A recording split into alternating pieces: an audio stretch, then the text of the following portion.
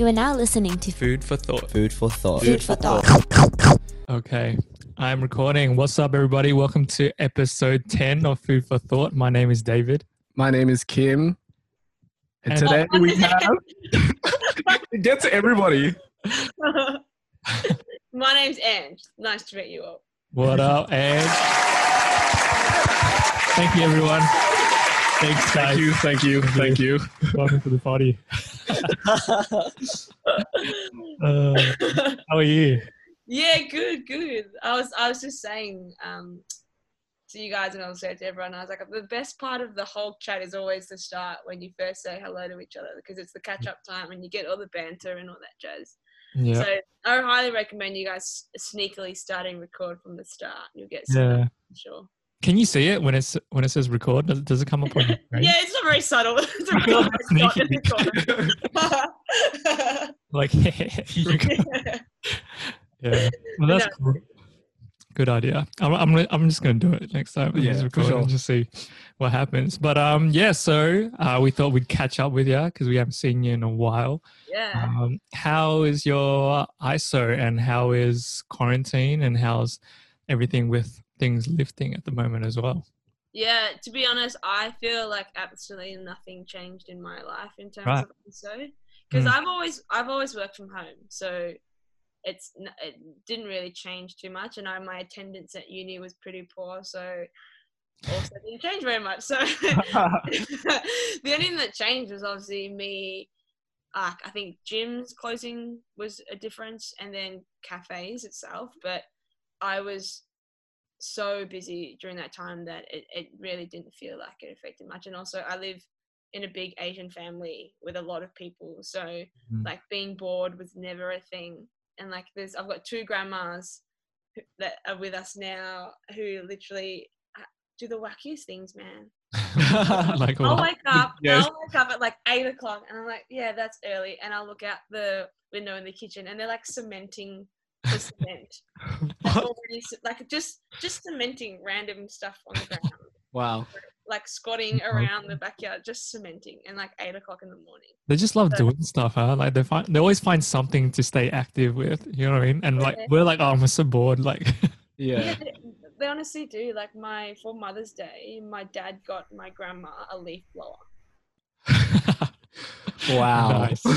Like, never rest. He's like, yeah, you don't deserve a rest. You keep blowing some leaves. Here, go do some more work. Yeah, pretty much. So no, not much changed other than obviously it was definitely sad seeing it all unravel around the world. But for me personally, I was kept pretty busy, and I have a massive family that's always lots of fun. So and I'm really one of the lucky ones in that, you know, I didn't lose a job. If anything, it was even busier than it would have been, because it's all online stuff. So Right.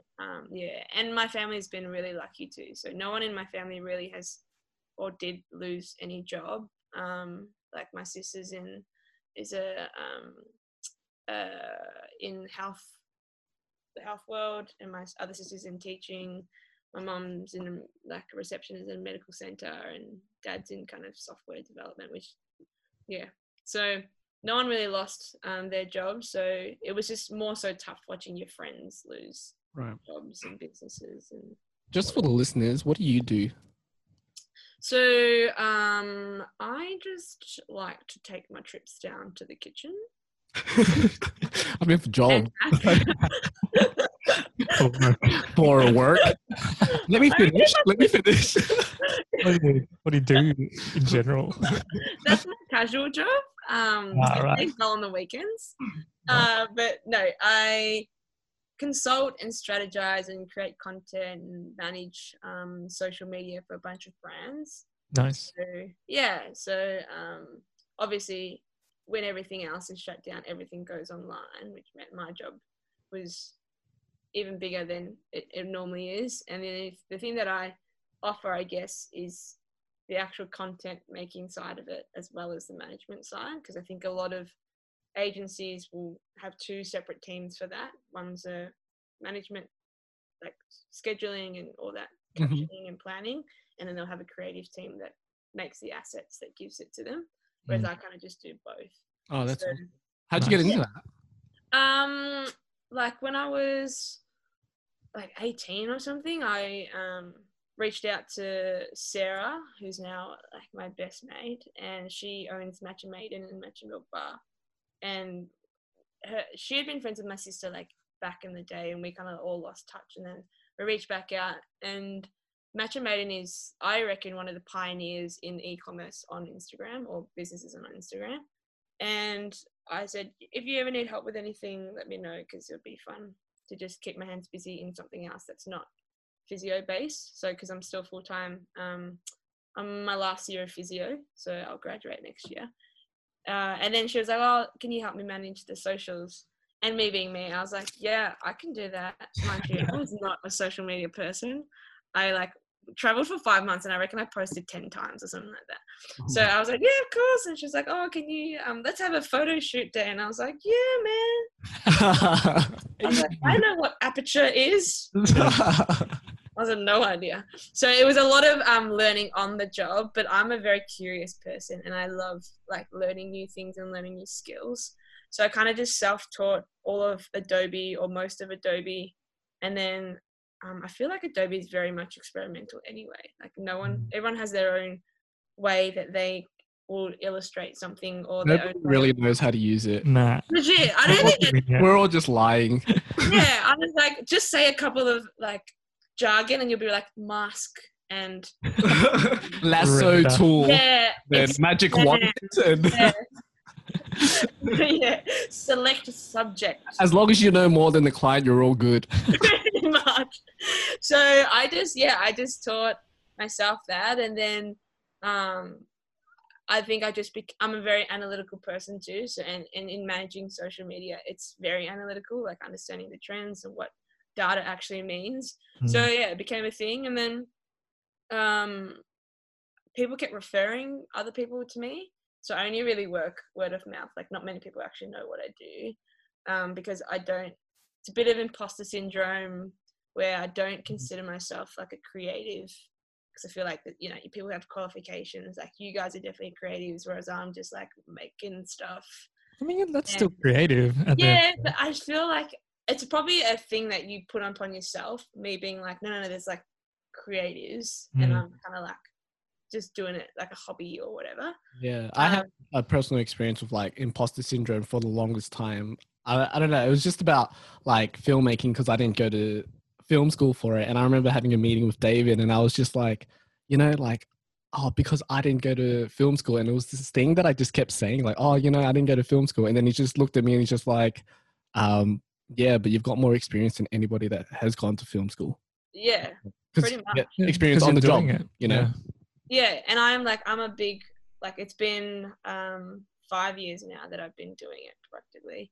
So it's a lot of experience in terms of the percentage of my whole life. 5 out of like 23 is a big percentage. So yeah, I just do it word of mouth still though, and I went full time probably at the start of last year, because I just realized I was getting enough referrals to be able to just not work in any other retail job and just do this. That's my thing. That's crazy. And you built that without even like pushing your own social media. No, mine is like a whatever, no plan. Like it's on the toilet most of the time, like ad hoc. Sometimes people will be like, you spelled that wrong. And I'll be like, I don't really care. Exactly. So yeah, my social media is very much just for gags and for fun, and not have to think about anything. So but yeah, it's good. That's dope. For people that are maybe, I feel like a lot of people who listen to us might be getting into social media or like trying to understand social media. Is there any like, I don't know, lesson that you've learned over your 5 years in terms of building a social media account? Yeah, totally. I think the number one thing is to know that it changes so rapidly that a strategy you write 6 months ago would probably not apply to now. Like, for example, if you look in the last 3 months, TikTok has blown up, especially over COVID. Mm. Everyone kind of is. It's been around for ages, but all of a sudden it's a norm. It's a it's a non-ageist thing. It's everyone's getting around it now. So, but I wouldn't have predicted that for this year at all. So you can't really write. You got to really you got to know at the back of your mind that it's always changing. So you're always having to update your plan always. And then the other thing is that I think there's no rules. So people think that there has to look a certain way or feel a certain way but my biggest thing that is if each of one of your posts is purposeful for someone, then that's the only rule that there really is if you want a successful page. So like posting for the sake of aesthetics overall doesn't really give you much in the long run. Like it's a thing to look at, but it doesn't really give value to anyone. So if they opened a photo of like a blue tile with a line through it, because in a 9 grid it looks good, but in a single grid, like it's a line on a blue, then if you can make it each one valuable. So my favorite I guess insights to look at isn't really likes and comments at all. It's actually shares and saves, because that's the best indication of if that is actually valuable to people. And then from there you can build on that idea, and it's very experimental. It's like doing your own free market research without having to pay anyone or anything, and there's no hard and fast rule. But the other thing is that people have to be patient with it. I think people think that it comes like super quick growth and following. It absolutely does not come super quick. So it could take years, but if you can stick at it, then you'll get to where you need to be. Yeah. That was awesome. That was amazing. That was awesome. I mean, I was not expecting that at all, but Where did Ange go? nice, Ange. Dang. Yeah, I feel like that's super valuable for people. I think it's also like a good reminder in terms of like why, and just going back to your purpose in terms of like creating, and whether it's social media or your actual product or service, it's like, why are you doing it, and is this bringing value to people? Yeah, and I feel like you can't bullshit people as well. Like they know when you are actually putting value into your work and not just like trying to get a quick like. Yeah, which is why like there's a YouTuber, I forget his name, but he posts I think 1 video a year. He does like all these fun experiments. I'll send it to you guys when I see it. But he does one again. Each time every single video will get like millions of views. Always, because everyone knows how long he took to make that one video. And he's got 1 million or so subscribers in every single video on every platform he posts.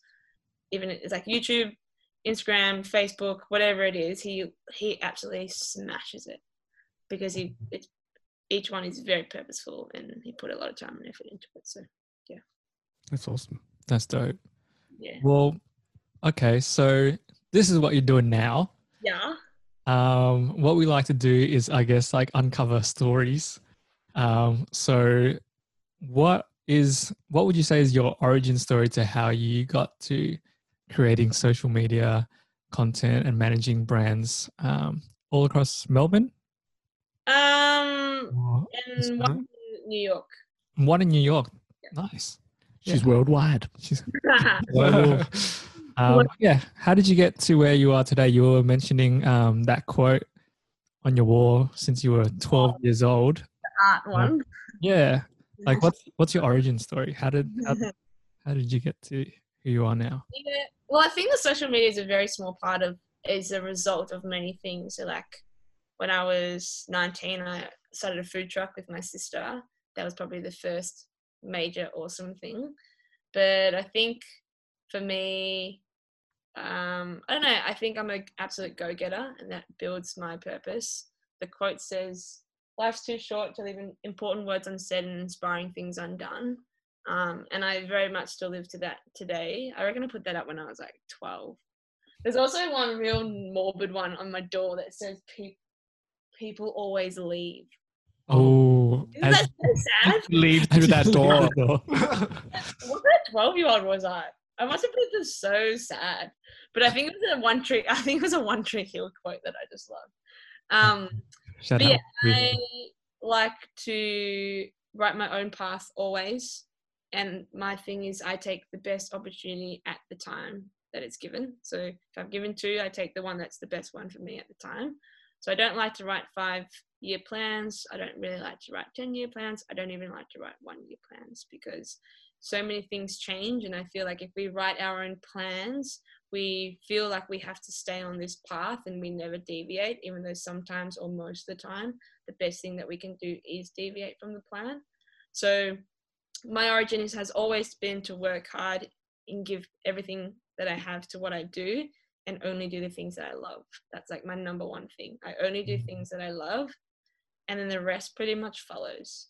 So that's how it all started. And I can't tell you that I'll stay in social media and I can't tell you that I'll leave it because when I grow out of love for it will be the time that I do, but I can't tell you when or what that looks like. But that's the origin, I guess, where I come from with everything that I do, no matter what it is. And where do you think that came from? Like, was there a day or like a time where you felt like, I'm just going to start doing what I love? There has to be like, I guess, a moment where you kind of realize that, you know what I mean? Yeah. I think, so when I was 17, first year out of uni was probably the first time I made a proper decision that was going to affect a big part of my life. I feel like in high school, you don't have to make major decisions. It's like, do I try out for the sport team or not? But it's not going to change your life if you do or you don't. Yeah. Whereas I had gotten into a uni that I had physio as my first preference, and then I got my score, and I was like, oh my god, this is awesome. And for some reason, I changed it to a course that was even lower than I needed to. But I went to a different university where my friends would be, and I thought lifestyle over like passion for course would be really fun. 4 weeks in, I absolutely hated it and ended up dropping out of the course and then reapplying for the original one that I had as my first preference. And I think that was the first time I was like, actually, I don't like this. And it's really miserable and it's affecting me. It's affecting my family, how I respond to them. It's affecting how I'm with my friends, social life, all that jazz. And then I was like, I'm just going to swap. I'm going to take a gap year and I'm going to go traveling. And that traveling was like, I reckon I didn't change me, but it changed how I thought about life and what I wanted to do. Like I literally bought a one-way ticket and then I came back 5 months later and it was the freest I've ever been in my whole life because I didn't have uni to think about because technically I wasn't enrolled in anything. I didn't have high school to think about. I only had travel. So I was like, I'll never hitchhike. That is so dangerous. Like 3 days in, I was like, Go. I was like, in my head, I was like, I don't even know if this is a thing or it's just in the movies, but I literally stood on the road like this. By yourself? Yeah, by myself. Dang. And then I got picked up by these 4 girls who pretty much took me over the border of France, over to Spain. And then I was like cancelling flights. I crashed some couple in their motorhome, and then I like slept on the street one night because I didn't organise accommodation properly. Oh my It was god! like Wow. it was all like, but it was so awesome. I was like, this is the best. Oh my god! Practically from that point on, I was like, if I just continue to do the things I love, then I'm happier, I'm more productive, things fall in place naturally. And I guess after that first year, I kept doing that and everything kept falling into place naturally. And I was like, it can't really be coincidence for 5 years straight. It's got to be a real product of how you act. So I've just lived by that. And I kind of vow not to do anything that I don't want to do, because if you're a crap employee, it's not beneficial for anyone. Definitely. Right. Okay. So you're Vietnamese, right? Yeah. What did your parents think during this time? They were so angry. Were they? Yeah, man. When I dropped out, so secretly, I'm not like super rebel, but I'll go out of the normal path. But when I dropped out of uni that first time, like after 4 weeks, I dropped out in like April or something, and I didn't tell my dad until July.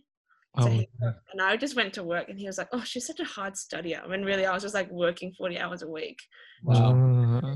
And then I told my mum probably, I think, a month later, because she was like, "Why am I picking you up from all these places that aren't uni?" And she was like, "Do you have class today?" And I was like, "Oh, I'm not actually in uni." And she cried. So it wasn't the best, but at that time, I'm very calculated. So I knew that what I was doing had another plan. Like I wasn't just being reckless, Yeah. dropping out and having no plan. Like the plan was to reapply. Like I purposely dropped out because if I had dropped out, my transcript scores didn't matter, and therefore I could apply with my ATAR rather than an exam score from uni. Right. My ATAR was going to be better than my exam scores. So it was all a strategic move Yeah. and all calculated in order to get back into physio, which is what I wanted. Mm. But they definitely weren't, they were sad. They weren't angry. They were just really, really sad coming from a very academic and Asian upbringing. And going traveling, I didn't tell them until, so my dad realized I was going for like months and months, like a week before.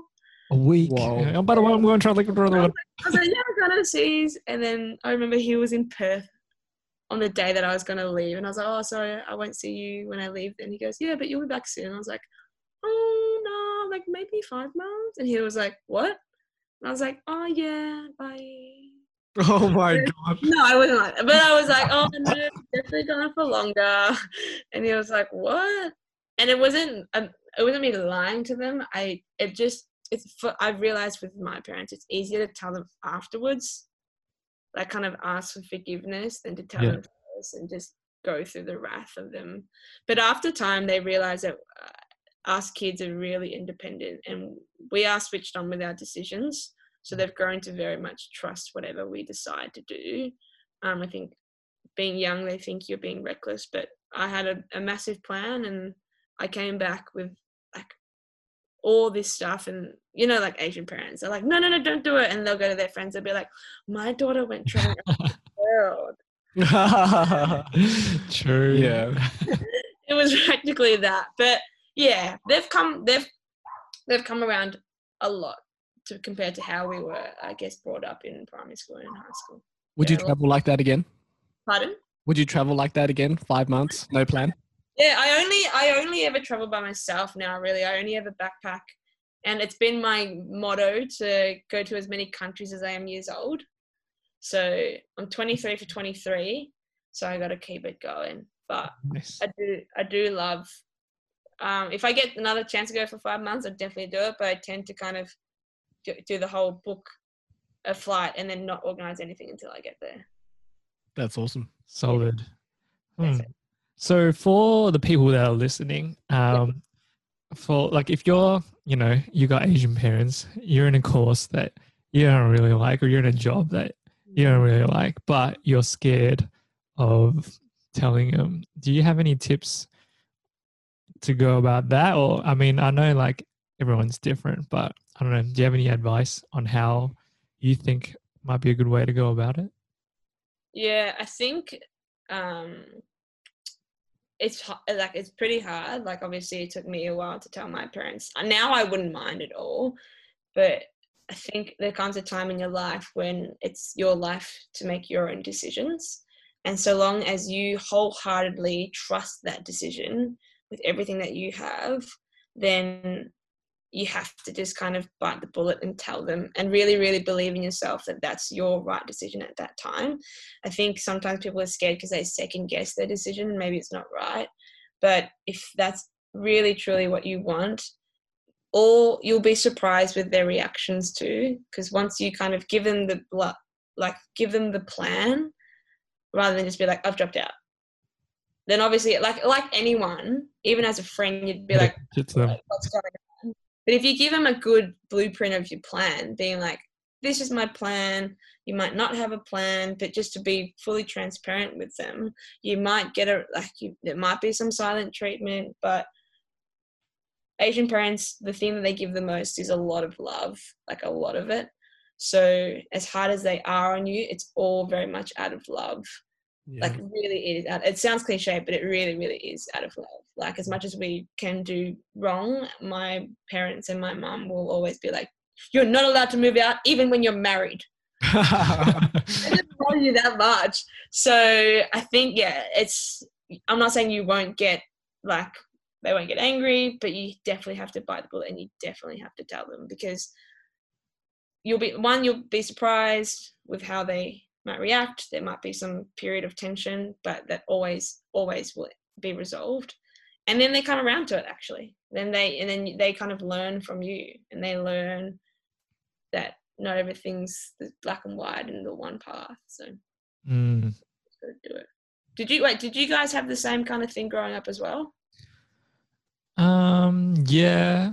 I feel like my parents are very understanding though. I think I'm one of the lucky ones, and they're pretty cool with me doing what I love, which is like, yeah, pretty good for me in terms of like, because I think I've always like had this thing where if I love something or if I really want to do something, I'll go hard out at it. Yeah. And they'll see me just like grinding like every single day on this thing. So they're just like, all right, well, he really likes doing that. So, I mean, yeah, like, you know, do you kind of thing. But I think just like going to uni was the main thing, like for them as Asian parents, was just like, we want you to go to uni and get a degree. And that was it. So once I realized that it could be a degree in anything, There's the loophole. yeah, I was like, I can still graduate in something that I like doing. In paper mache. Look, I could have done that. I would have been like so happy at my graduation. Look at that. So yeah, I think I was pretty lucky in terms of that. Once I realized that I didn't have to be a doctor, or I didn't have to be a dentist or whatever, like they would understand, as long as I was, you know, working hard at what I wanted to do. So, Yeah. How about you? I think, yeah, my mom is pretty like pretty chill, pretty laid back. But I remember when you were talking, I just had flashbacks of me and my mom on the couch just talking about how I was leaving a manager role at Adidas to go and do flying art. And then I think for her, it was just hard to grasp a creative business. Like, how are you going to make money? Yeah. That's what she said. I'm like, Mom, I'm making videos. I can do it. Like, I can do this. I was so passionate, and I was just so like, how can you not see this? Like these lines, these connect. You know, like, Obvious. I think she just knew. Like, I think she couldn't see the potential in it, but she knew that I was deeply passionate about it. Yeah, I think. Yeah, I feel like Asian parents, unless it's going to make you a lot of money, they don't see it as successful. Yeah. The misunderstanding with things like art and creative areas. But I'm a big believer that if you're passionate in what you do, then that you'll become successful as a side product of what you do, really. Yeah, it's pretty ironic because my mum named me like after Bruce Lee, Lee Si Long, the way that's what they called him. And so it's funny because you know who Bruce Lee is because of film, you know, and I'm doing film as well. It's like a full circle kind of thing. So yeah. Yeah, pretty much. But no, that's good. That I'm glad. I feel like that's something that happens in all Asian households, but not really understood by the wider community that's not Asian. Yeah, I feel like you have to show them that you can stand up for yourself so that you can protect yourself out in the world. Because if you are like willing to stand up for yourself to your own parents, how are you going to do it to other people that are trying to take stuff away from you? Yeah, that's a really awesome way to look at it, actually. Yeah. It's like your parents are the straight people in the whole world, which they aren't when you get older. Yeah. Exactly. Yes, exactly. But when you're a child, I mean, like, you're pretty much raised up in fear. Yeah. Yeah, no kidding. I remember I had to do 3 chapters of math before I could ask my dad if I could go on a road trip to the beach with my auntie. Yeah. With family. Dang. He's like little, you know, I don't know if you guys remember, but Officeworks before school used to sell these books for like 5 cents. Do you remember that time? Guys, I'm younger than you. You have to remember this time. No, I was born in New Zealand, so I get a pass. I don't really. I went to Kmart. No, David's like, I made my own books. So what about these books? Yeah. Well, they used to sell for like 1 cent, and we used to buy like 50 of them. Wow. And we just go through them. There were these exercise books, but they were like 240 pages or something. But we used to go through like books and books of them because of all of the maths kind of like homework that we had to do. Yeah. Christmas was English and math exercise books, comprehension books, like vocabulary books. And I was like, I get the message, man. But also, you know what? I actually thought it was normal because you don't know any different as a kid. Yeah. Oh, this is what kids get on their birthdays and for Christmas. Oh my Yeah, it's god. like, what, you guys don't go to school every day? You didn't go to school after school? Yeah.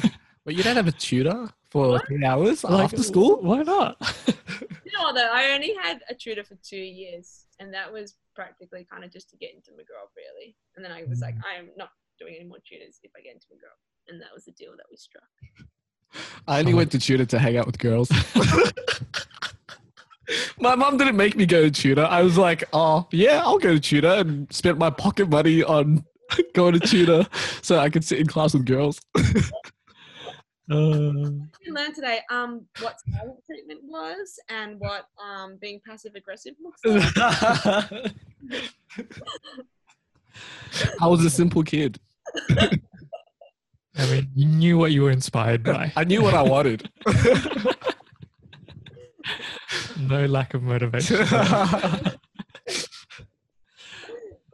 That's dope. But I don't even know where to go from here. You have tutor? Tutor. Yeah, I went to tutor. I went to I don't know, you guys know Nam Quang? Yeah, I know. That was like a thing. It was like a school. So I'd go on Saturdays, and then it was at Heather Hill, so I'd go there, do maths and English, and it actually helped a lot. Like I felt like I was learning stuff that I would learn after in school. And I was like, why isn't everyone doing this? Because this makes school so much easier. Like, why am I even going to school? Like, actually, Pretty yeah. much. So it helps a lot. And then I was doing Viet school on the Sunday. So I was hating it though. I was like every day, like, there's like, I just want to like hang out on the weekends with the rest of the kids. Yeah. I have to go to Viet school, Yeah. which I was terrible at. I was pretty lucky. Ours was only one every Sunday, so it was pretty chill. And it was very much an intensive program kind of just to get into McGrob. You can't really study for the Melbourne High McGrob exam anyway because it's an aptitude test in the end pretty much. Because you don't really, you're blind to the questions. You're kind of just practicing these problem solving skills. But yeah, I was pretty lucky that that was it. It was just Sundays. So in terms of extracurricular stuff, we didn't have to kind of commit every single night to a particular thing. That's good. Yeah. I didn't know you went to McRob. Yeah, you'd be surprised, right? I have. Every rule. Not everyone there is smart. Nah, I'm not surprised actually. I'm just like, oh yeah, that makes sense. That's cool. Yeah. Nah, I'm actually like, you know what? I'm not even ashamed. I love like being a nerd in every way of being a nerd. Like, I don't think there's anything wrong with it. I think Nothing wrong with being smart. I think Yeah, nerds are cool now. yeah. We're Nerds are cool. We're cool.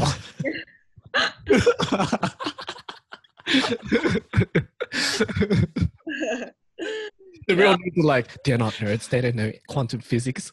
yeah. You did specialist maths. Yeah, no, I did not further this. maths. Yeah, I same. definitely did not do specialist maths. Absolutely not. All those maths stuff, I didn't even pursue that. But no, I think intellect is awesome. I think it's not something that anyone should be ashamed of at any age whatsoever.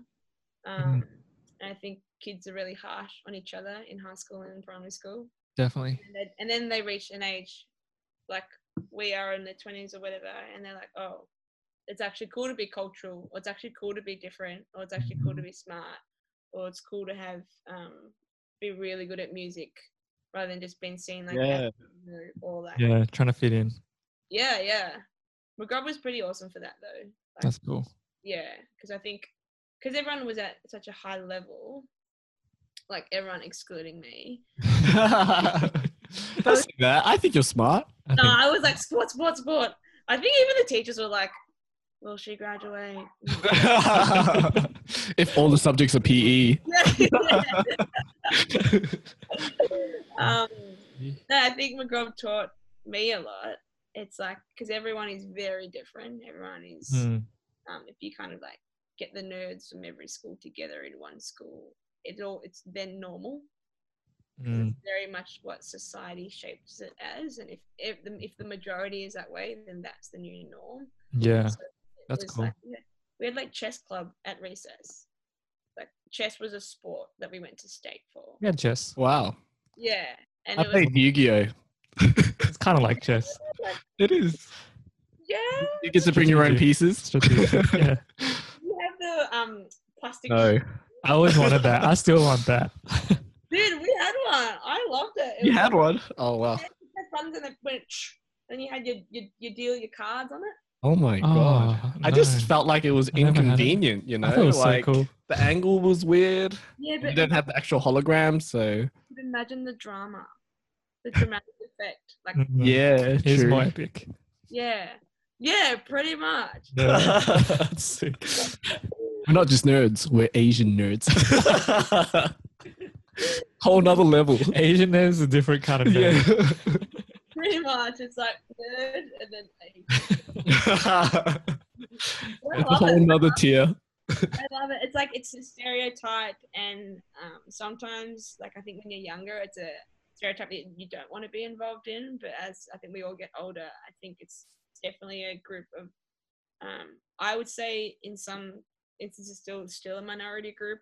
I think it's awesome to be a part of it because, yeah, like you grow up and all of a sudden everyone's like, oh my God, I love pho, or like, I love fried rice, or can I come to yours? Your mum makes the best, like this and that. And you're just like, it's normal. But in primary school, I remember not bringing foods to school because people were like, what the hell is that? Yeah. Like pork floss buns from Bread Top. Yeah. Like, what the hell is that? Yeah, true. One of them was like, is that like horse poo? And I was like, Oh, that's big. I So see weird. where you could get that wrong, but it definitely isn't. And it's like, oh, we ended up just making ham sandwiches out of it. Yeah, because you just want to fit in, especially in high school, like primary school. You just like, I just want to be friends with everyone and just make friends. And then as soon as you do something different, like straight away, everyone's like, what is that? Yeah. You're just like, Pretty much. you hate that feeling. Yeah, and you hate at that age you don't know how to explain yourself. Mm, You're like, I don't know how to explain culture. Like I don't know how to explain being different. You're just like, yeah. you can say it's pork floss, and they're like, what's that? Oh, like I don't know. It's floss made out of pork. Oh, what? Yeah. It's dental hygiene. I feel like it's for our parents as well. It's a new experience because obviously it's their first time bringing their children into these environments, and it's like, oh yeah, just bring lunch from home. You know what we always eat. Like, And no, I don't want to bring this. I don't want to bring the stinky fish, mum. Pretty much. Seriously, it's like, oh no sriracha today, please. But if when I raise my kids, they're gonna be very cultural, and they'll be like, I've grown to love tradition. Yeah, I think in the future people are going to be jealous. Well, yeah, I think they already are though. Like, Yeah. Mm, you're like, oh, I'm gonna have a dinner party, and mum's making this. Everyone loves it, and so Yeah. this culture's awesome, and I think that's why people travel. Like, that's why Yeah. I love to travel, because I am obsessed with understanding people's cultures, because it's so cool and so different, and it's this perspective that you don't get from just talking to someone. You got to be in it. So Yeah, that's a good point. Like, you can't be racist and love travel. It just doesn't make sense. You know what I mean? Like, mm, yeah, and it's like traveling for culture. You know? yeah, you can't. I don't think I don't know how people travel just to sightsee. Like, I don't think I could do that. Yeah. Just to, like no offense with the Kentucky tours and the Top Deck tours, like they're great because you see a lot in a short amount of time. Mhm. Because you see a lot in a short amount of time, there's actually no way to immerse in the culture. Yeah. Go through and then you go hit the big, sites, Mhm. and you're on to the next one. But It's too structured. yeah, and you spend like an hour on foot in the city, and then you're like, cool, been to that city. When I don't know, maybe you haven't been to the outskirts of it, and you haven't gone through. Like, I remember my bag got stolen in Rome, and I was like, you know what? I'm glad because it wouldn't have been a Roman experience if I didn't have a theft. I'm glad my bag got stolen. Yeah, stealing, cultured people. Wow. Yeah, it was like, well, because I've got friends in Rome, and they were just like, if we leave our car, we cannot leave anything in our car because that's just how it is in the burbs in some places. Wow. That's how it is, and that's how it is. I'm not here to change that, but it's very interesting to see and understand because you don't. Rome, you get there and everyone in the city centre is like, it's really beautiful, it's incredible. But then you step outside with a local, because I couch surfed throughout Europe, so I stayed with pretty much locals, so you get to see what they see and what they eat and what they do. Yeah. And they were like, yeah, we've had our car stolen however many times. Alarms don't work because no one really responds to them. Right. They don't really do much because they can't really police it. So it's just something that they accept happens if you are willing to leave anything in your car. So things like that, I think, are really awesome. I mean, it takes a lot of trust to couch surf in a foreign country, and you must trust people a lot. I do. I trust the world a lot. You do, which is good. But I'm curious, like, has there been like any people that you've come across that you're like, oh, maybe I shouldn't sleep on this couch, or you know, like yeah, what's your radar like in terms of like gauging like the safety of certain situations? Well, like, I think it sounds a bit reckless, but I'm very calculated in my decisions. Like, I'll read every review of a couch surfer because you can go couchsurfing.com. That's how it kind of works. Oh. Yeah, you can read the reviews. And Okay, so it's kind of like Airbnb, but for couches. Yeah, but you don't pay. Couch Airbnb. Oh, right, but it's free. Yeah. Ah. Yeah. Cool. It's always free, and there's no expectation for a financial exchange. That's dope. Yeah. So it's pretty much a group of travelers, really, that want to know other travelers or might have a room spare, and they don't really care for like a one-day rent if they lose it because people really aren't there for long periods of time. But yeah, there's some wackies on couch surfing. Like, my sister had some pretty fun. I was really awesome. All of mine were like awesome. My sister had one in Ireland, and she didn't read it clearly enough, but her and her friend went to this guy's house together, and like he accepted them, and it turns out they got there and he was like a nudist. Oh my God. Okay. And like they were already there and they had to sleep on the couch. And she slept on the couch, and then like the next few days she was like, oh wait, that means he's like bare, but would have been right on my face. Oh my God. So she was like, her friend was like, what did you do? Because she organized the accommodation. So they just had to like be awkwardly there for a period of time with a nudist. That's awesome. But yeah, I've heard all sorts of stories, but I was very lucky. But then again, I was cautious. I was calculated in who I went to couch surf with and in which countries. And if I went there, then I would make sure that I always texted someone to tell them where I would be at whatever place it would be. Like, so I think, yeah, it's fun to be adventurous. You can still be safe. Definitely. Just gotta be smart about it. Pretty much. Yeah. Nice. Well, in terms of like, speaking about, I guess, growing up as an Asian Australian and culture and like, I guess experiencing other cultures. In terms of here though, what has it been like for you? growing up? Because when we first met you, you were at Tribute. Shout out to Tribute Boxing, and you were the only Asian there. And we were like, Yeah. pretty much when you first started. Now there's heaps, which is awesome. Yeah. Shout out to Tina. You would have been slammed if there wasn't one. I'm like, what's going on, guys? It was cool because that's when they first kind of like got the ball rolling with everything, and we just saw you and we just connected straight away, obviously.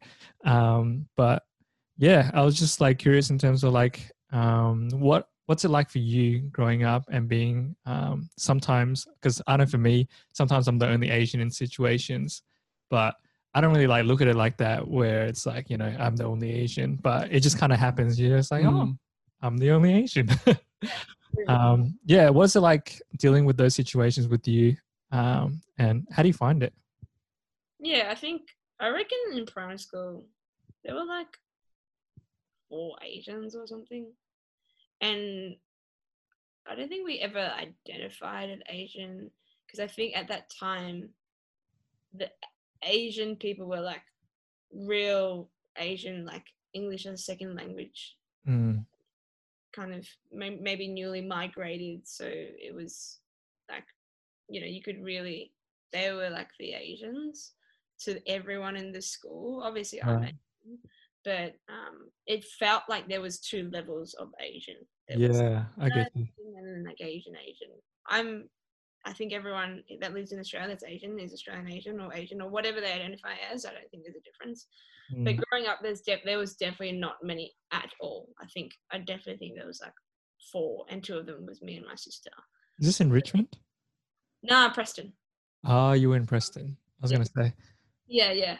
And then, but yeah, I don't think I ever saw myself as like Asian, like different to people until it came to cultural things, when people like what's that, or I think I've realized growing up there's a lot of differences, how we interact, like how we eat dinner as a family and rituals that we do, and like you know, when we kum, like so when we do death anniversaries and stuff, there's a whole family gets together and all that, and then there's New Year's, and there's just little things like how we cook. Like I actually didn't know how to cook with a wooden spoon, and I still don't cook with a wooden spoon until like year 7 food tech class. And they're like, let's make spaghetti and mince the meat, and there was a wooden spoon. I was like, I don't know how to utilize this. Where's the chopsticks? I was like, I need my chopsticks to break the mince. And everyone was like doing this, and I was like, I don't know how to do this. So in that instance it was different, but it wasn't like segregation different. Yeah. So I was really lucky. I never was I never got racism against me. I was never slurred, but I definitely have seen it in action, and it's really not nice. But yeah, I think that's the best way to put it. I think there was definitely a difference, but it didn't feel like segregation. And especially being at McRob for so many years, like with the real formative years being year 9 to year 12, the school is like 97% Asian. So you don't feel like the minority in that circumstance.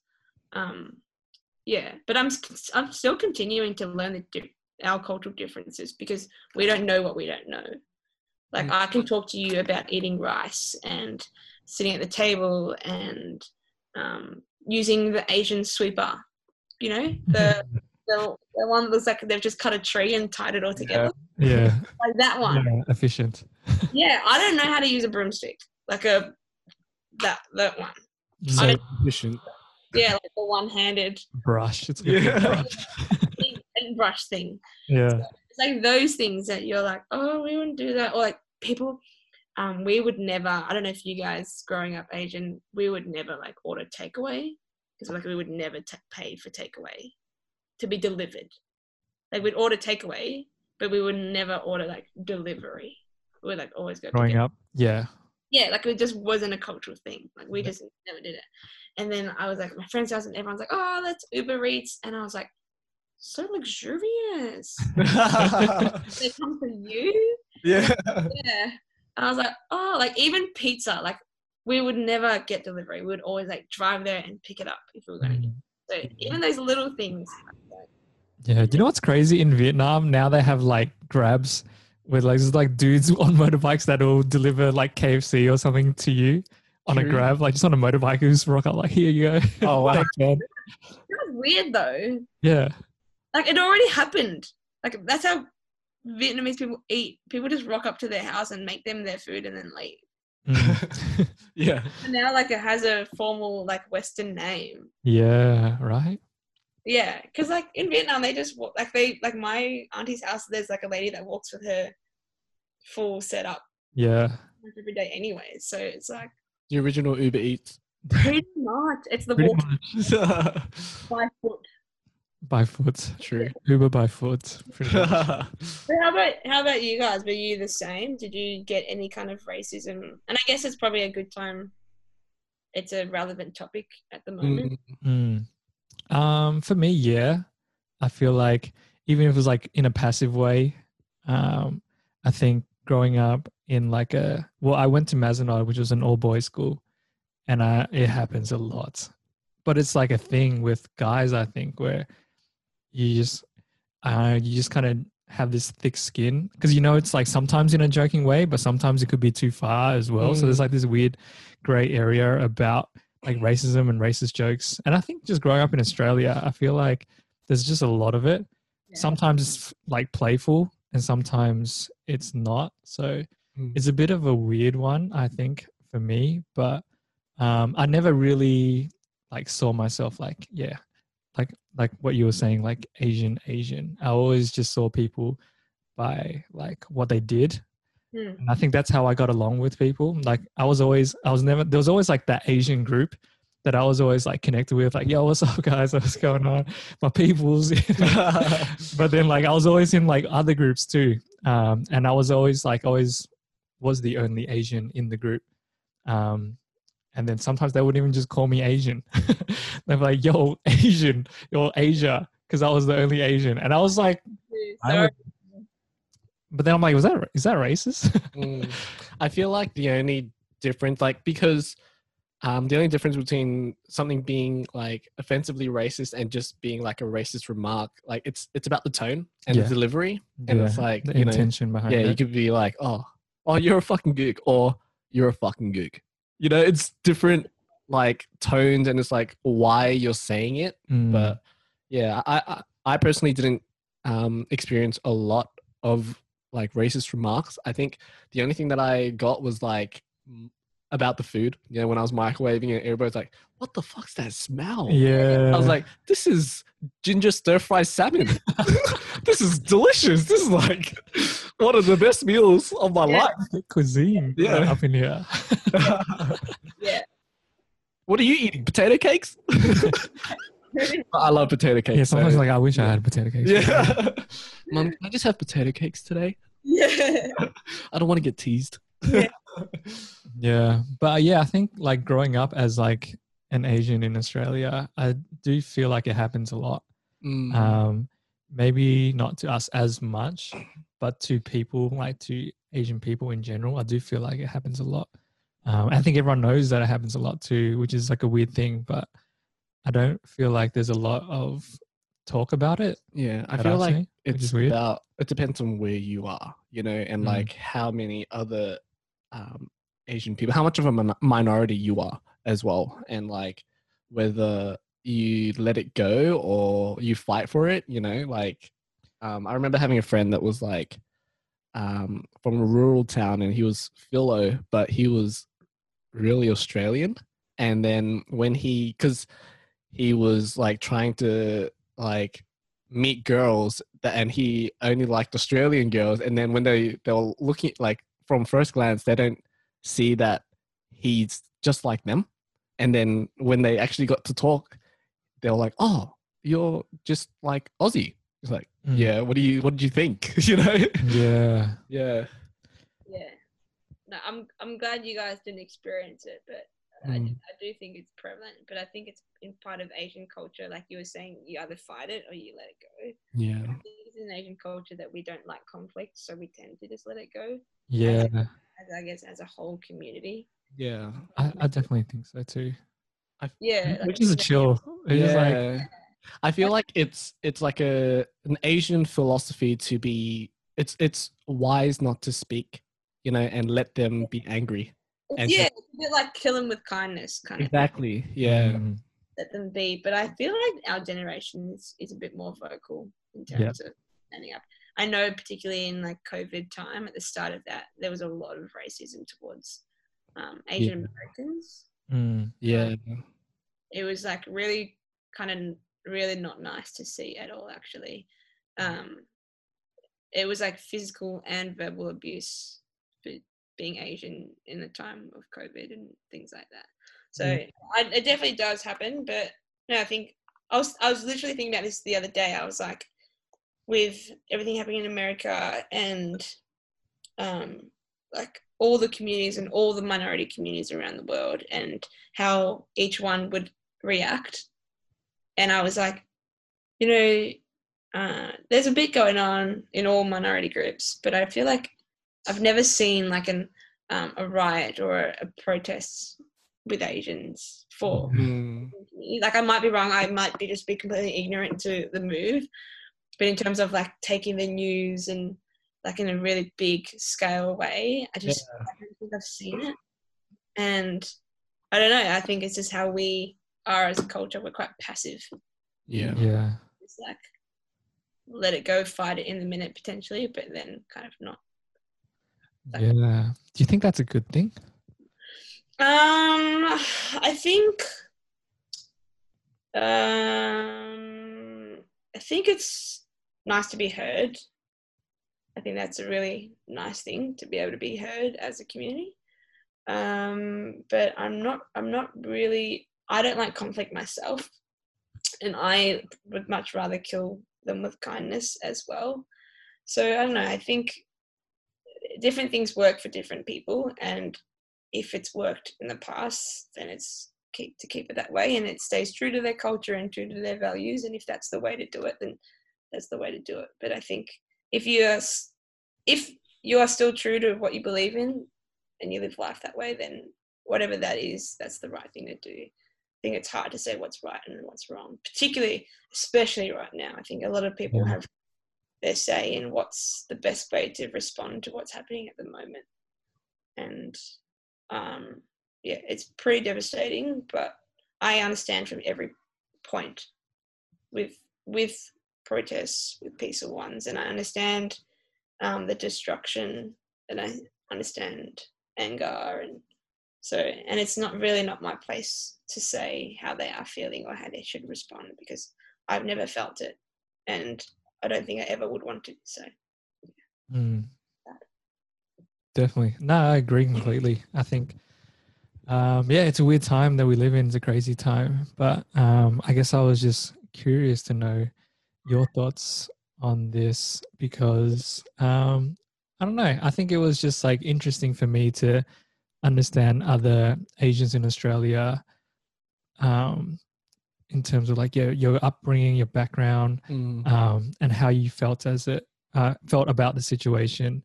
Because for me, it was like I was just asking questions. I think I'm just a curious person, and I was just like, I'm like, well, what's it like for us? Like, why are we so passive? Like, why do I never see, same thing, like Asians rioting or protesting or anything like that? And like we are such a passive, how do you say, like type of people? That's not the right word, for lack of a better word.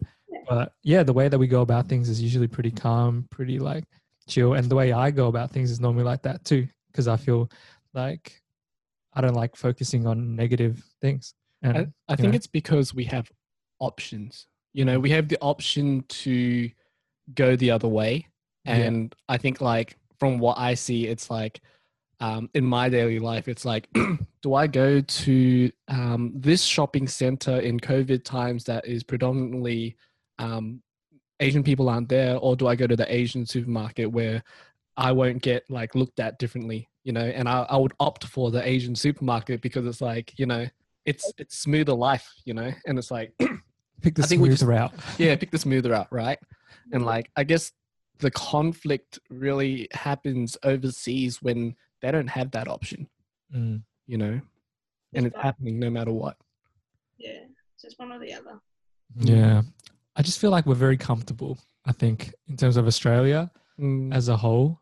I feel like everyone's a bit more laid back, which is understandable because of the conditions that we live in. Mm. And I there's, think- yeah, go on. Like, I think laid backness is amazing, but then sometimes we use it as an excuse to be ignorant to things that are happening right Mm. under our noses. Exactly. That's becoming a lot clearer to people now, particularly with what's happening in America. And I think it's giving a great voice to Indigenous cultures and people that have been really affected for so long that Yeah. haven't been heard. So yeah, as much as ignorance is, I mean, as being laid back and chill and going with the flow and not caring is awesome, sometimes it's actually cool to care. Yeah. Mm. I feel like the attitude is, oh, as long as it's not happening to me, I'm all good. Pretty much, yeah. And that's what I mean. Like, I haven't been racially slurred or discriminated against, but I don't appreciate any form of discrimination. Like, Exactly. I remember, like, when I was, for my 21st birthday, I did that ride from Adelaide to Melbourne, and that was to reduce homophobic behaviour in sport. Because I'm just not, I don't know, I don't like conflict, first of all, and I don't understand the concept of not just allowing everyone to do everything with the same opportunity. Yeah. That concept of not letting people do that is harder to grasp than the concept of like excluding people. It just doesn't make sense. Yeah, it doesn't. Like, I don't, like, my dad obviously has experienced racism because he gave us all English names on purpose because we have quite a unique last name. And like both my parents are full Vietnamese, so I'm definitely 100% Asian. But we have a last name and it's Roan, which doesn't sound Vietnamese on paper. Like, mum's Nguyen, of course. Represent? Yeah. My brother? Could be. Yeah, probably like some distant relative. But we've got like a really non-Asian sounding last name, and Dad gave us all really English names like Catherine, Angelina, Jennifer, Nicholas, to help us get jobs in the future. Oh, wow. He's like a real forward thinker. Yeah. He's very calculated as well. Yeah, he thought like way down the track, and he was like, what name on paper will give them the best opportunity to get a job? And it was the most Western name you could think of. Yeah. And it's crazy. Like a lot of like refugees coming over and changing their name, Mm-hmm. you know, Yeah. just to fit in. I remember one of my friends, like in an ESL class, in the first class, like, okay, these are a list of English names. And he's just like, I'm Frank from now on. That's awesome. Shout outs to Frank. Yeah. Shouts to Richie. Yeah. Did you hear that part where he's like, because I'm sure he'll be cool with me sharing this, but his real Vietnamese name is Bin. Yeah. And people were calling him Bin, like Binny, like, you know, oh, Bin, you're a Bin. my Like, God, yeah. yeah. And then after that, he's like, you know what? Fuck it. I'm going to change my name to Richie. And we're like, why? He's like, because I want to be rich. That's awesome. That's funny because I was like, yeah. my girlfriend's dog, she was telling me this yesterday. Dog's name is Bin. And Oh, then right. she was like, I'm going to call it Ben because bin is rubbish bin. Yeah, exactly. Yeah. Exactly. So, Yeah, I remember like doing like the role at high school, and then I was just going down and I saw this kid's name, Dat Ho. I'm like, oh, poor kid. Yeah. You know, and that. that's it's common, you know, because like it doesn't mean anything else. Like, Yeah. I mean, like in English sense, overseas, but yeah. Yeah, and then you gotta like fix pronunciation, and then you gotta like every time anyone like spell your name over the phone, like just no Yeah. one. Yeah. Oh. Yeah. Dad was pretty forward thinking. Nice. Dad sounds like a smart man. Yeah. He's pretty smart. He's pretty good. Nice. That's awesome. Oh, Okay. something popped up in my mind while you Yeah. were talking about your cycling and sports and stuff. I just remember in high school, our teachers made us watch Cool Runnings. You guys watch that in high school? I watched it during like wet day programs. Yeah, that's a pretty good film to show kids, right? It's Remember, what's the it? The Jamaican bobsled team. yeah, it's a Jamaican bobsled team, and they pretty much practice bobsledding, but they have no ice in Jamaica. Yeah. So they go to the Olympics not ever practicing on ice, and they just practice on this cart with wheels the whole time. And then when they go there, they just have the best time. It's just awesome. Cool runnings, yeah. That's a classic. Yeah, it's classic. They're really fun skits, by the way. If we remade Olympic sports, Yes. it's an opposite condition. Yes. In the opposite conditions, yes. Like snowboard down a skate ramp. That's pretty cool. Yeah, like ski. Cool skits. That would be awesome. Just rock up to skate parks in like full ski outfit. Yeah. Let's go. I'm down. Once things ease up a little bit, we gotta make some videos together, I reckon. Yeah, I'm keen. I love a good skit. I love it. Yeah. Have you guys been busy with video stuff? Yeah, it's we had a little bit of a like break, I guess. But now that things are slowly easing, did a lot of planning and stuff, and we're just kind of really trying to move in towards like more storytelling in terms of our videos, and so skits is a part of that as well. So it's fun for us, fun for client, and it works in terms of just like engaging with people and just like telling a story. Yeah. And so so we're working on that. We're also working on a film based on growing up in Australia, like the Vietnamese refugees. That's why I like thought of you as well, in terms of like just telling that story, because there's no film that we can watch that is about growing up in Australia, coming from Vietnam, growing up in Melbourne, you know. Well, that's what my podcast had started off being. Was I realized that I would tell people with stories of my parents, and they were like, "This is otherworldly," because it's so. It was like, I think, I don't know, but I think 90% of people our age or my age who are here in Australia now had parents that fled the war. Yeah. In the timeline, that's the generation. So if you're here and you're Asian, your parents 100% or close to 100% would have arrived by boat to somewhere. Yeah. And my parents remember all of their stories so vividly. Yeah. And they tell the stories all the time. But as kids, you don't care to listen because you're like, oh, it's my parents' stories, whatever. But you don't realize how different these stories are to any other person. Like, not every country was in a civil war at that time, you know. And they have like my grandma was imprisoned for 2 years. She lives with us now. Like my dad was also imprisoned. My mum and my dad and all my uncles and aunties escaped on a boat. Mum was on for 28 days. Dad was on for, I think, a similar amount of time. She was 19 or 20 or something.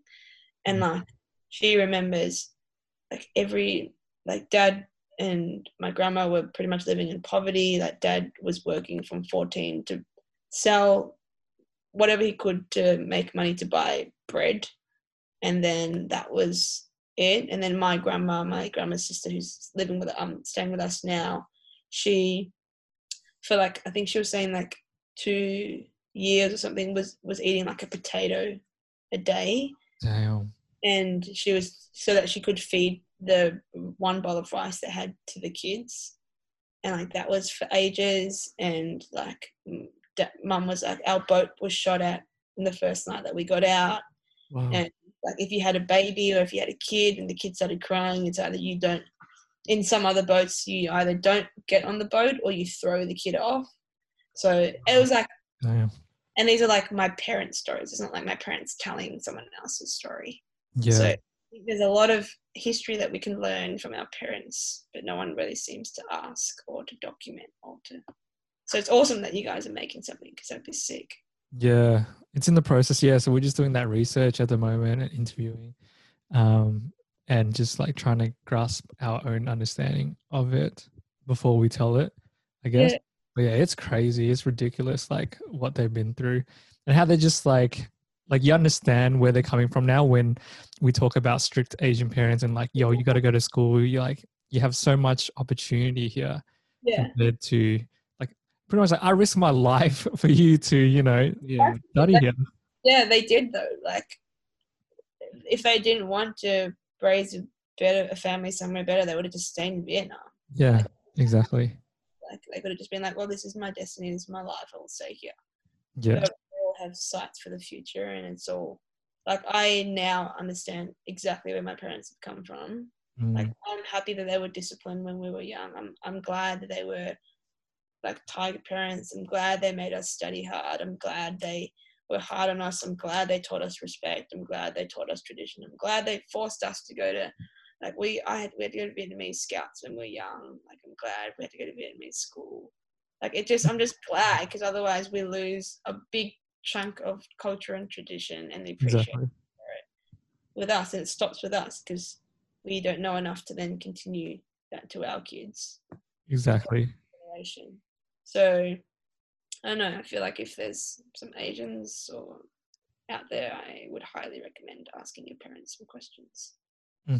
Yeah, I feel like, I don't know if it's just me, but sometimes it's hard to ask those questions because it's a sad time. And like, you know, as we were saying, like with Asians, like we prefer not being in conflict and not talking about conflict as well. Because it's just like, I guess bringing up those memories would be tough. And yeah, the interview that we had was tough too, where he was like reliving it. And I guess like, you know, going through that, you probably don't want to relive it. It's like, so that's why I think sometimes we don't have that conversation. Yeah. It's tough to have that conversation, but I mean, yeah, you got to learn. But like, even if you don't ask, it's more so listen then. Yeah. My parents are always telling us stories. Like, all like, oh, like I went to school, you know, we all make fun of them. They're like, well, I used to walk 10 kilometers to school. Times are different now. Relax, Dad. But if you listen for long enough, they'll tell you why you had to walk 10 kilometers to school, or set the scene, and you'll understand it a bit more. So I've slowly have realized how much our parents have done. They're pretty awesome. Definitely. So yeah, that's what we're working on. I'm excited. Yeah. You guys are doing cool stuff. Hey? You guys are always doing cool stuff. I think it's the same with you. Like we just like doing stuff that we love. And Yeah. if we hated it, yeah. Cool stuff is fun. Cool stuff is good to do. It's good. We just want to do cool stuff. And I'm like, that's cool. Maybe I'll try to learn how to do that. Like, I think you guys like, I'm pretty sure it was you guys like did some video, and there's lots of motion graphics. Like, it was a dance video, I think, and you had like lines sometimes in the silhouette. Just effects and stuff coming up all over the place. Yeah. I was like, that's cool. So It's fun. Yeah. After Effects, Adobe, just wing it. Just go for it. I only use After Effects. I don't use Premiere. Oh, really? You edit your videos when After Yeah, Effects? well, like, unless it's a film, then I'd use Premiere. But I rather After Effects for things like social content, because a lot of it's like tiles, and it's like UGC stuff, or it's like fun animation stuff. It's not like I'm producing a video.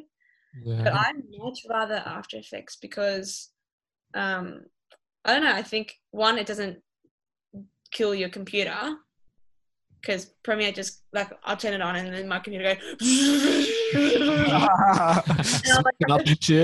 like shut everything else off and just like be like, when is it gonna crash? When is it gonna crash? When is it gonna crash? So I'll like quickly do my stuff. Command desk. Yeah, pretty much. And then, but After Effects is like it's not as heavy, but then you can. Right. I just like being so you can control so many features and things that you want in it. Like I feel like you can manipulate more, and like basic color correction you can still do on it. So yeah, I love, like, I only really use After Effects. Nice, that's cool. Interesting. I might try a little bit more in terms of editing and stuff. You've inspired me. Yeah, like just transitions and stuff. They're so good. and like masking is really awesome on it and really chill. And they've also got a autofill, content aware autofill now. Oh, cool. Like Photoshop. Yeah. Yeah, but for motion. Yeah, that's awesome. Cool. Yeah. So like you can literally like say like a drone on a beach, you can literally remove the person walking on the beach. Yeah, I've seen that kind of stuff. Like, I think removing shadows that's really good for that. Yeah, it's awesome. It's I don't know, I like it, and it's just easy to use and got keyframes and stuff. Sounds fun. So in terms of social media then, who are you creating content for now for people who just want to check out your work and that kind of stuff?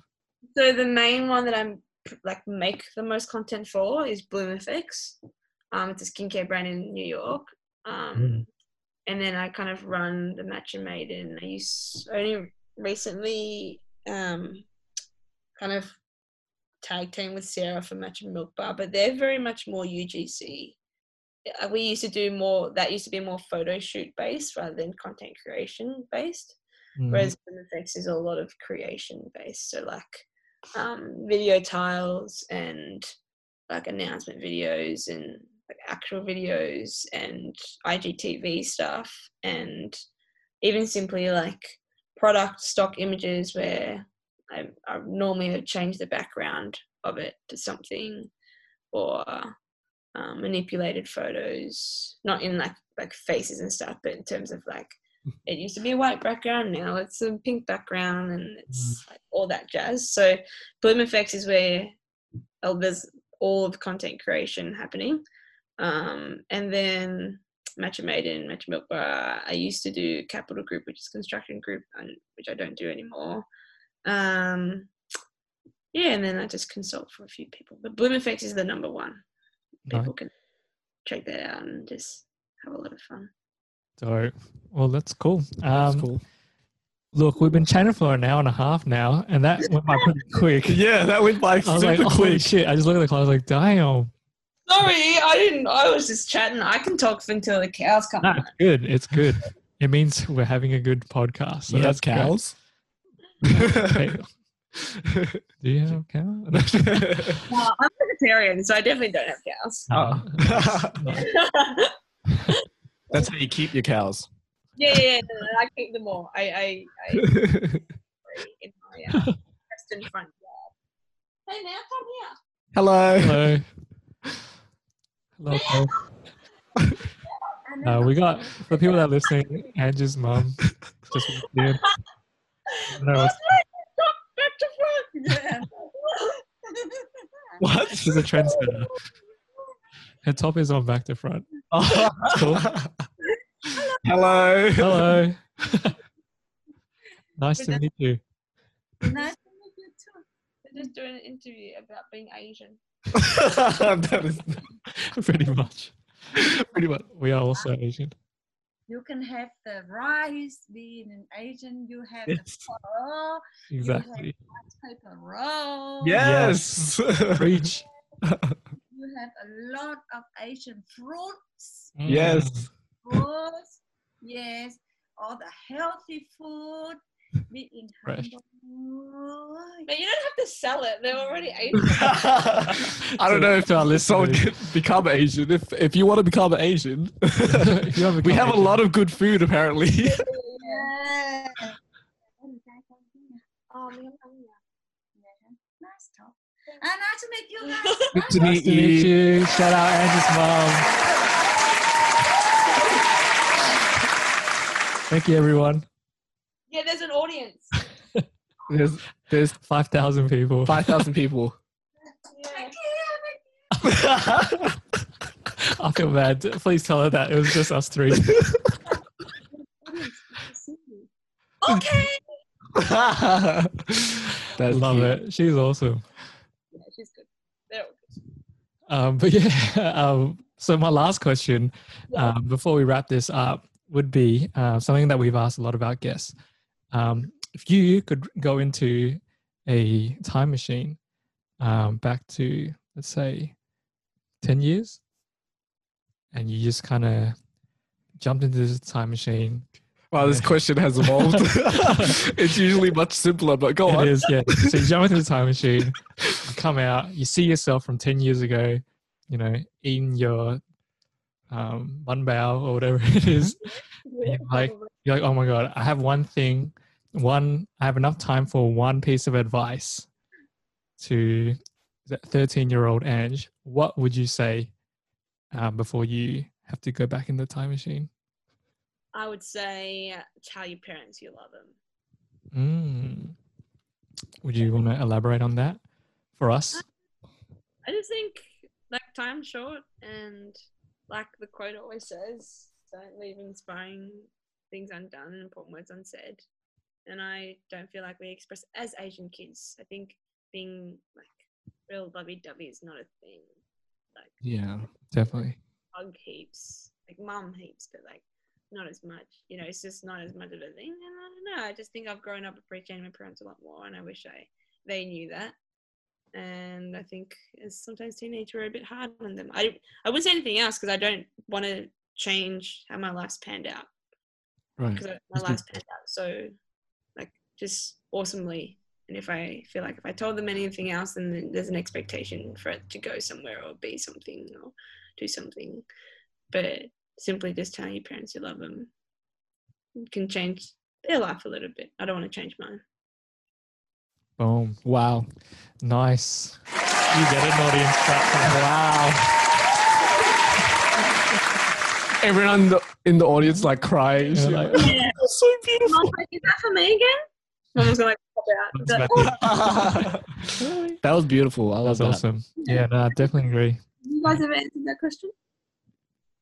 We have. We did answer that with Andy. I think. Has your answer changed? Nah, still the same. Well, now that you said that, mine's like tell your parents that you love them. Mine is tell your parents that you love them because my life is so awesome and yeah. I wouldn't have to experience the things that I would have gotten to experience. Sure. Yeah, if I could go back, I would definitely add that on to what I said. I think what I said last time was learn. Just like Yeah, that's a good don't one. take learning for like granted. Like just like yeah. Yeah. Which I don't think you do though. You know, or maybe that's Or a maybe lesson back you learn. then, Yeah, I didn't really care. I was Yeah. just doing stuff. Yeah, right. Yeah, No. mine was along the lines of like meditating and being more present and learning that at a younger age. Yeah. Oh, actually, with now that I think about it, if I could Can't change your answer. if there's two things, I'd say look after your mental health. Mm. Definitely. Yeah, definitely something that we are all guilty of not looking after our mental health, and I think it's too stigmatized. I think you can't get away with anything. I think you can say you're anxious, and then people will be like, "No, you're not." Yeah. You'd be like, "Oh, I'm actually depressed," and they're like, "No, you're not, because you're not diagnosed," or Yeah. you know. So I think mental health is massive. Definitely. It's sad that it's so hard to tell people that you're depressed. Yeah. Like in like 2015, I probably had like the darkest year, and I just was probably part of the reason why I went traveling, and probably the reason why traveling was such a big thing. Like I felt it's so life-changing. But I'm the first to admit that I don't have the best relationship with my mental health. Like I think on the outskirts, on the outside looking in, it's a very bubbly Ange, which I am like 99% of the time. But there's definitely like I get irritable, and you know I'll lash out with my family because I feel like I can, which is really not a good thing to do. But yeah, I don't think anyone's really living this perfect life of it's all balance and awesome games and stuff. So look after your mental health. Yeah, sure. I feel like I have my days as well. Like I'm always like super happy and bubbly, but I have those days where I just I think what really resonated with me was when somebody said that like being healthy isn't like you eat a salad and you're healthy. And it's Yeah. the same as like mental health. It's not something that you achieve and you will be like mentally healthy forever. It's something that you take day by day, and you can learn or like build your environment to make it work for you. But Yeah. you know, things can change, you know, and Yeah. Totally. Yeah, that's a good one.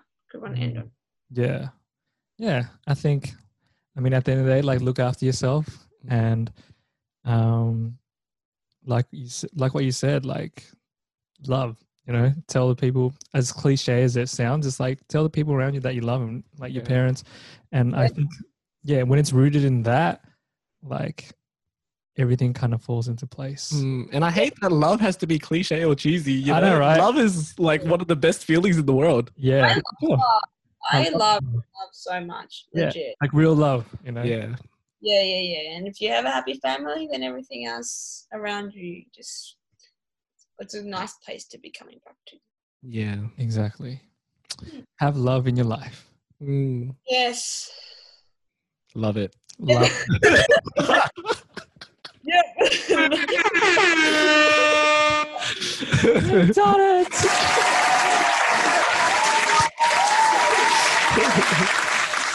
Oh my god. More awkward.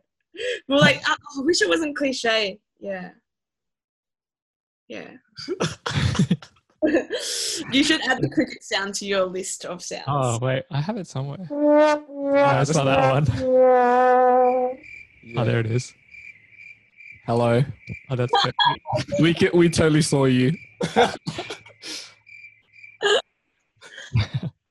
That was good timing. That was good. Well, thank you so much. Yeah. No worries. Thank you Well, so much. We'll catch up properly soon.